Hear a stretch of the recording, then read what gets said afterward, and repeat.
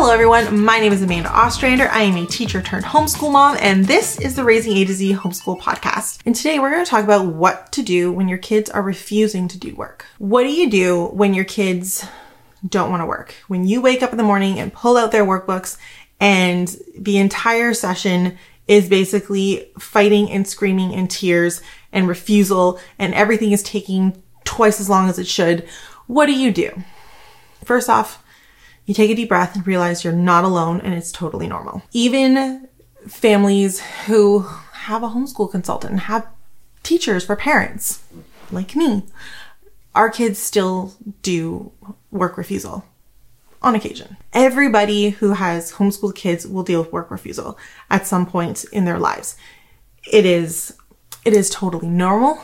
It is valid. It can be frustrating, and I understand that, but it is normal and you are not alone. Okay. So today I'm going to go through what do we do when we're dealing with work refusal and basically give you kind of like a flow chart of what to do depending on different circumstances. The first thing we're going to do when we're doing our little flow chart here is basically, is it sporadic or is it a reoccurring daily issue? So if it's sporadic, your kids randomly woke up this morning and you pull the books out and they're like, I don't want to do it. I can't do it. And they're crying or whatever. And you're like, this is not you. You never give me an issue. What is going on here? If it's random and it's just out of the blue, that's sporadic. If it's a regular occurrence, if this is a fight every single day, if it's a fight more than once a week, I would say probably more than twice a week that you're having issues with, like fighting and work refusal, that would be more of a regular occurrence. Okay. So if it is a sporadic occurrence, let's go down that tree branch for a second. So if it's a sporadic occurrence, the first thing we need to do is look at what is going on around our child at the time. Did they have a rough night? Have they been ill? Did they have a really crazy busy weekend? Are there things happening in your family that are kind of throwing them off? What is happening around them that's making today just be too much? And that's a really important thing to remember when we're talking about work refusal. Kids when they're refusing to work, they're trying to communicate. They don't have the vocabulary. They don't have the understanding of what's the problem necessarily, but they're trying to tell us that something's not right. And oftentimes, especially if it's sporadic, they're tired, they're sick, they're overwhelmed. And it comes out as frustration and refusal. And if we can look at that and see what it is around them that is the problem, we can either address the issue, like, oh, do you need a nap? Do you need a snack? Oh I can't even tell you the number of times my kids have fought with me. And I'm like, hey, do you want a cheese string? Give them a cheese string in 10 minutes and they're back. No problem. Like, they're just going through a growth spurt and they're hungry. Awesome. Feed them and then move on. Like, if we can fix the problem quickly, let's do that. If that's like, let's not make it a bigger issue. Let's not fight over things like, oh, they're hungry. Well, you just ate breakfast. You can eat it again when we're done. Just feed them. Like, it's not worth it. If we can fix the issue quickly, awesome. Like I said, if it's just an issue of getting a piece of cheese or an apple while they're working, go for it. If it's something bigger, like they're tired, they had an overly busy weekend, there's lots of things that are going on, maybe we can take the time and work on something that I like to call is listening to our bodies and saying, hey, you're tired. You're really busy. These things this happened in our family this week. It's a little overwhelming. Let's take some time and just take a mental health day. Or let's cut back on what we're going to do. Hey, I know I was going to ask you to do 2 pages of math and a spelling and a phonics and whatever. Let's just do 1 page of math and 1 phonics. Can we do that? Awesome. If you can't and you decide, hey, we're just going to take a mental health day, go for it. That's an awesome option. I think that's one of the incredible things about homeschooling is that we can listen to our kids when they're saying they're not capable of functioning.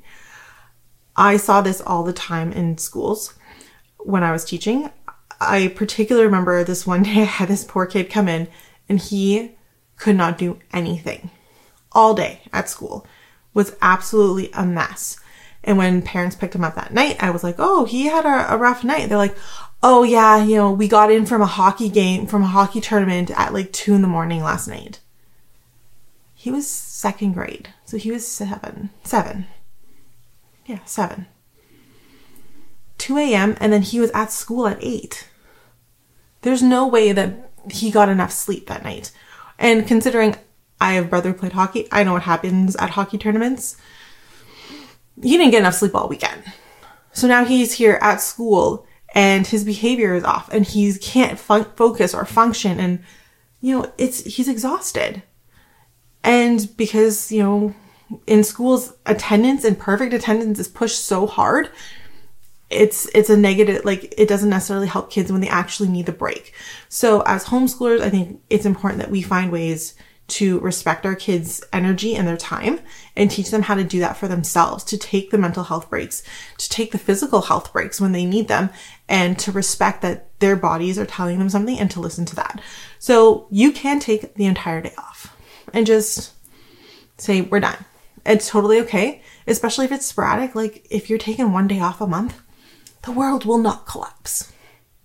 You know what I mean? Like it'll be fine. So the other thing you can do is if your kids are like, we are not interested, we just can't get through it today, you can switch it up. It's a great time to do something like, maybe you're like, hey, instead of us doing spelling, phonics, and grammar, do you want to like go to bed and cuddle and I'll read to you? Like I can read either a picture book or we can read a couple extra chapters of that novel we've been working on. Like we can do something like that. Hey, do you want another option would be like a board game. There's lots of really like educational board games out there that might take the stress and like the overwhelming feeling of like looking at workbook pages off and maybe pull out like a board game. It's also, if that's like too much for them, a documentary is a great option. There's tons of documentaries out there that are kid friendly and like it would be a great option and it's something that would be fairly easy for you to like pull out for them.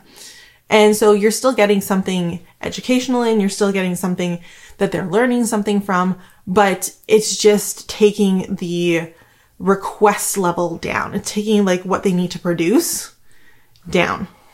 They're still absorbing. They're just not having to physically put out and produce, answers, produce worksheets, produce writing. They can just kind of take some time and absorb. And it's a lot less stress for them. So that's what I recommend if it is a very sporadic work refusal day. It's fine. Take a break, do something else that's educational, but it's like low demand, or, negotiate and say just less work. Like there's lots of things that we can do to work with our kids when they are overwhelmed and they're having a sporadic day of just like not wanting to work. Lots of options. But what do you do when you are facing work refusal on a regular basis? When it's happening 2, 3, 4 times a week, or every day? Like, what do you do when that is your reality? If it is a regular occurrence, it's time to look a little bit deeper. We're going to go down this branch of the tree now. If it is happening regularly, we need to take some time and really dive into what is the issue. The first issue that I often see is parents who have pulled their kids from school and they never deschooled. This is fundamentally a problem. If you have pulled your kids out of school and you have not deschooled, you are going to face work refusal at a much higher rate because you have not given your kids a chance to adjust. They have not had a chance to heal, and they have not had a chance to understand that things are different. And you have not had a chance to understand that things are different and that your day is not going to look like school. It is fundamentally important that you take time to deschool. I have a whole video on that. I will put the link here. But deschooling is going to be the most important thing that you can do, especially if you're coming out of the public school system with trauma. Whether it is work refusal issues at school, whether it is trauma like bullying, maybe there has been like a ton of frustrations over subjects or like difficulties with a teacher or a principal. If there's been any kind of like trauma at school and you're not deschooling, you're not giving your kids a chance to heal emotionally, physically, and to adjust. And that is going to really, really cause it's going to increase your likelihood of work refusal. So if you're having issues like that, first thing you need to make sure is that you actually deschooled and you took enough time to deschool. It's not a 1 week process. Unless your kid was in school for 3 days, it's not a 1 week process. It's going to be a little bit longer than that. Maybe a lot longer than what you were anticipating, but you need to do it. The next thing I look at is if you've deschooled, are you doing too much and is it too hard?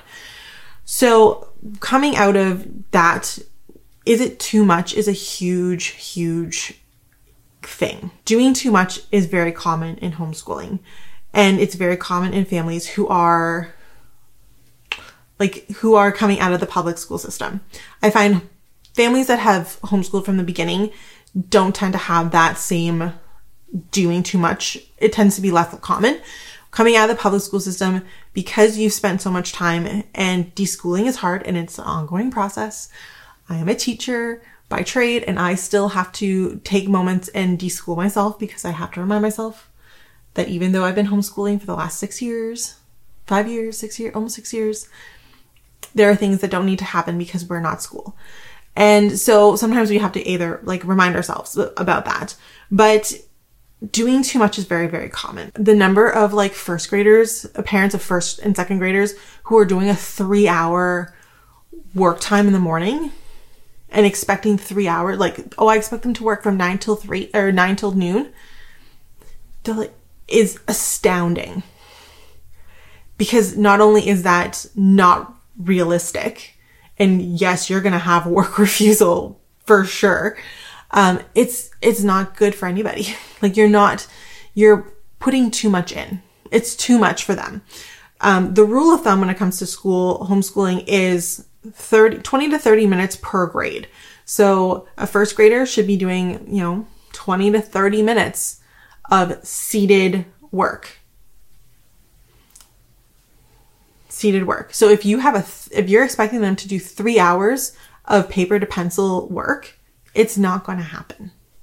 It is unrealistic to expect that of them. And you're going out of their frustration of feeling like it's too much, because their little brains cannot handle that much information and sitting still for that long. You're going to get work refusal and fights, and it's going to happen. We don't want to do too much. Now, sometimes I know some people are like, that's just not enough time. That doesn't mean that that's 30 minutes of seated workbook work. Now, if you want to hey, we're going to read a story, and then we're going to do some workbooks, and then we're going to do a craft, or we're going to do art, or we're going to do some bake. If you're going to do something else, that's fine. But I'm saying in terms of actual pencil to paper workbook time, you got to make sure you're not doing too much, because that's where a lot of kids are getting their refusal from. Kids are not refusing art time for the most part. They're refusing the pencil and paper part that comes first. So if you're doing too much, my first thing is you need to scale back. Scale way back. Start definitely looking at core things and finding ways to make it less. I always say you don't need to teach more than 3 subjects at a time. If you're teaching 3 subjects consistently, you're doing great. We do math, we do language, we do 1 unit study. And it alternates between science and social studies. But anyway, if you can find 2 or 3 subjects to do on a consistent basis, you can probably get through a lot more, and your kids will be a lot more happy and a lot more willing to work, because it's not overwhelming to them. They're not frustrated and they're not overly tired. So start by taking things out. Things that are not necessary, things that are not fundamentally all the extras, scale it way down. And then after you find it, find your level where everyone's happy. If you want to add something, add 1 thing. And if everyone's good there, then, maybe add another. So if you're saying, hey, I'm going to scale down to just language and math for a bit, do that. That's a great idea. Then after, let's say a month, and you're like, hey, this is working, I'm going to add science. We're going to do a science unit. We're going to do some science. And if everyone's happy with that, then great. And maybe a month later, you're like, hey, I also want to introduce geography. And then you up the ante, and everyone's like, yeah, that's awesome. Or everyone's like, no, that's too much. Then you can see kind of where your kids are hitting at. So remember, it's always easier to add things than it is to take away. We need to remember that with kids. So if you're finding your kids are fighting you, first off, scale way back.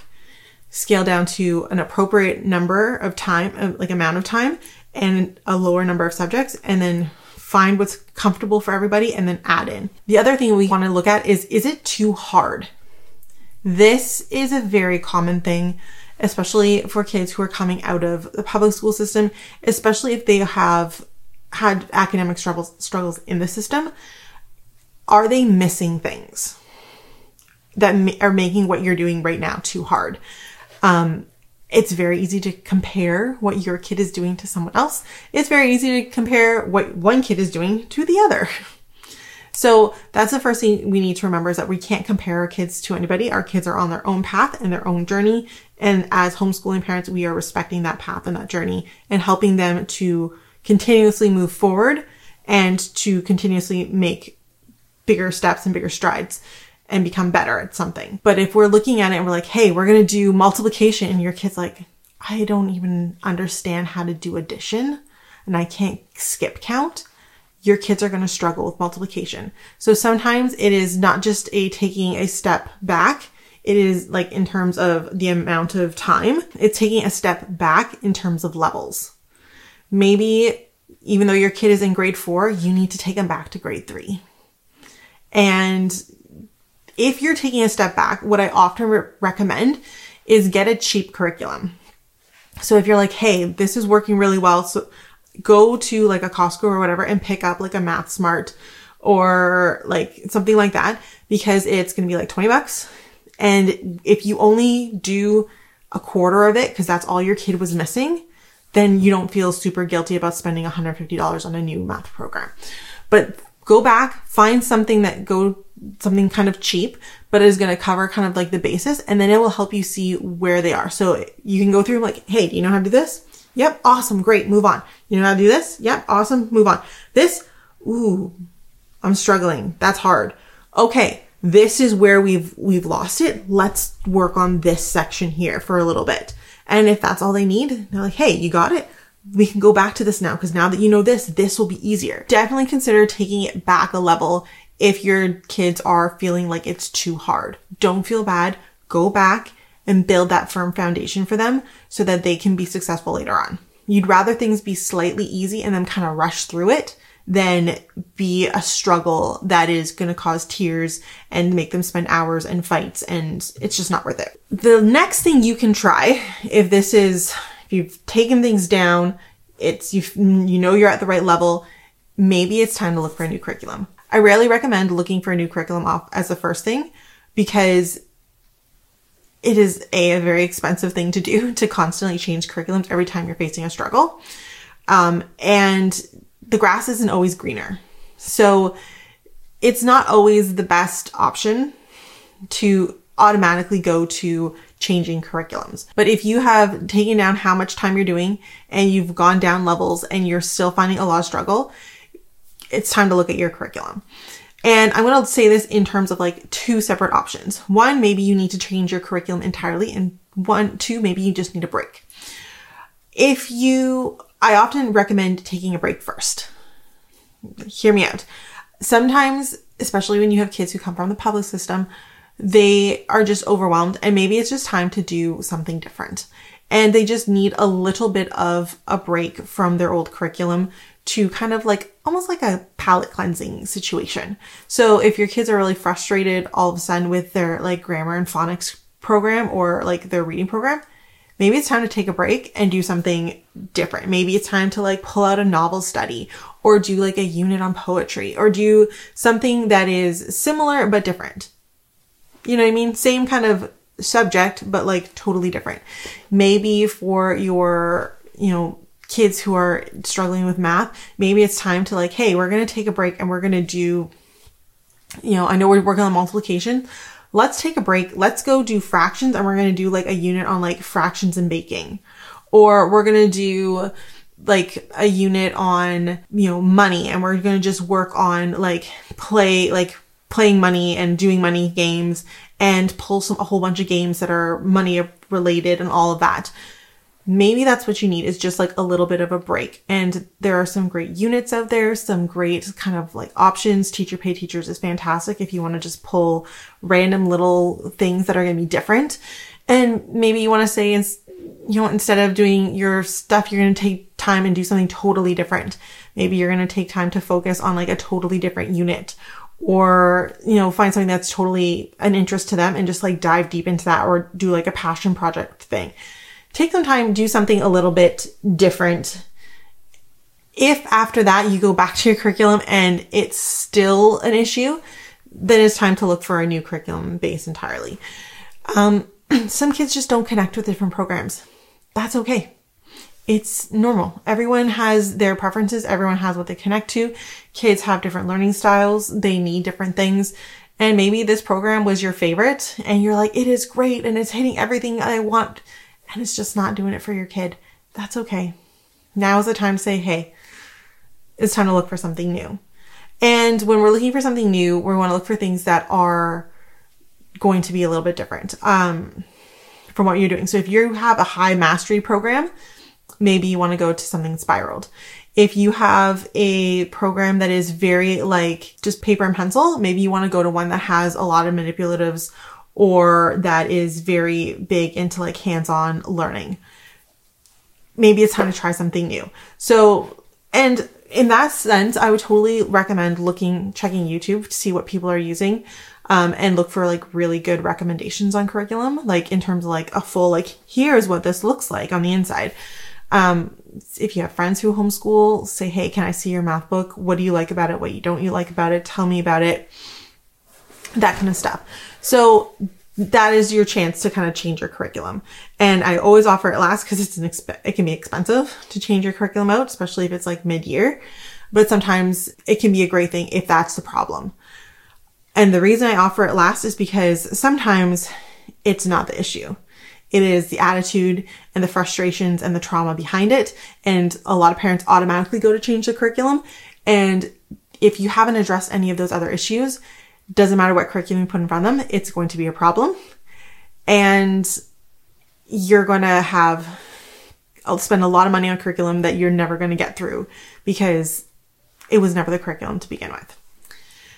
Now, if you're like, I've done all this and I'm still struggling, my kids are still struggling with work refusal, I want to also mention that if you have children who have neurodiversities or learning issues, you're going to have struggles more often. And it is important to remember, again, that frustration and refusal is communication, and looking for ways that we can work with our kids who have these different brains and whose brains are just wired differently to help them be as successful as possible. And I see this tons when I'm doing consulting and coaching work, that kids who are neurodiverse, who have ADHD, who are on the spectrum, who have dyslexia, they have different needs, and we need to be able to help them meet their needs and not work against them. And so sometimes it means doing things like finding accommodations for them. Things to consider, especially if you know your kid has one of these diagnoses or you highly suspect it, because it won't hurt to try it. But things like taking extra breaks, having scheduled breaks. We're going to do 15 minutes and then it's going to be a break. 15 minutes and then it's going to be a break. Having really small sessions, like I was saying, 15 minutes and then moving on. Having movement breaks. I was just talking with a client who was saying that she takes her kids for a walk before they do school, and she notices on those days they do better. I'm like, that might have to be like a consistent part of your routine, is that your children with ADHD are going to need to get out and burn a little bit more energy so they can focus, and that they get that movement and are able to get enough stimulation so that they can focus later on. Having some kind of reward at the end of their work session. Sometimes kids with ADHD need an external motivator to keep them going. And sometimes you need to find a reward at the end. Maybe it's going to be, hey, when you're all done, it's going to be 10 minutes of iPad time. Or it's going to be, we're going to go for a walk. Or it's going to be, gummy bears. I don't know. But finding stickers, external motivation. And then the other thing that we definitely want to do is, especially if our kids are struggling or neurodiverse, we want to make sure that we're using technology to help us, because sometimes it just takes them longer to do things and to be able to do things properly. And so if we can find ways to make certain things easier, or simpler, then, or more motivating, like they enjoy it more, then let's do it. So if your kid struggles with like writing, but they type and they love typing, let them type their assignments out. If they're struggling with like the spelling aspect of like getting their like how to spell, and they're trying to write like a paragraph or a story or a response, consider talk to text, because then they don't have to do that spelling and grammar aspect. They can just get their ideas out and you can grade them basically on their ideas rather than like going through all the struggle of like paper to pencil that they just have a hard time with. If they're struggling with reading and you're like, hey, rather than me getting you to read, let's put an audiobook on. Or let's get an audiobook and the physical copy and like read them at the same time. So you can listen to it and see the words at the same time. Like, let's use technology and its benefits to help our kids, especially when they have neurodiversity and they're struggling. So that's what I have to say. If your kids are dealing with work refusal, those are kind of like the biggest, most common scenarios. And I hope this was helpful, and I hope that it helps not eliminate because they're going to happen, but I hope it gives you a pathway of how to handle work refusal in the future. And I think if we remember that refusal and frustration is a form of communication, it takes that power struggle out for us as parents and our kids. And I think that by reframing work refusal and frustration from a fighting to a form of communication, we take that power struggle out between them and us, and we can definitely work with a conversation and find solutions when you have a conversation. And so let's remember that frustration is communication, and that if we can listen and work with them, we can minimize the days that our kids are refusing to work. Thank you so much for listening. And if you want more information and inspiration about homeschooling, make sure you are subscribed to the Raising A to Z Homeschool podcast. And feel free to also follow me along on some of my social media platforms, such as Facebook, TikTok, and Instagram at Raising A to Z. Thank you so much, and I can't wait to talk with you guys next week.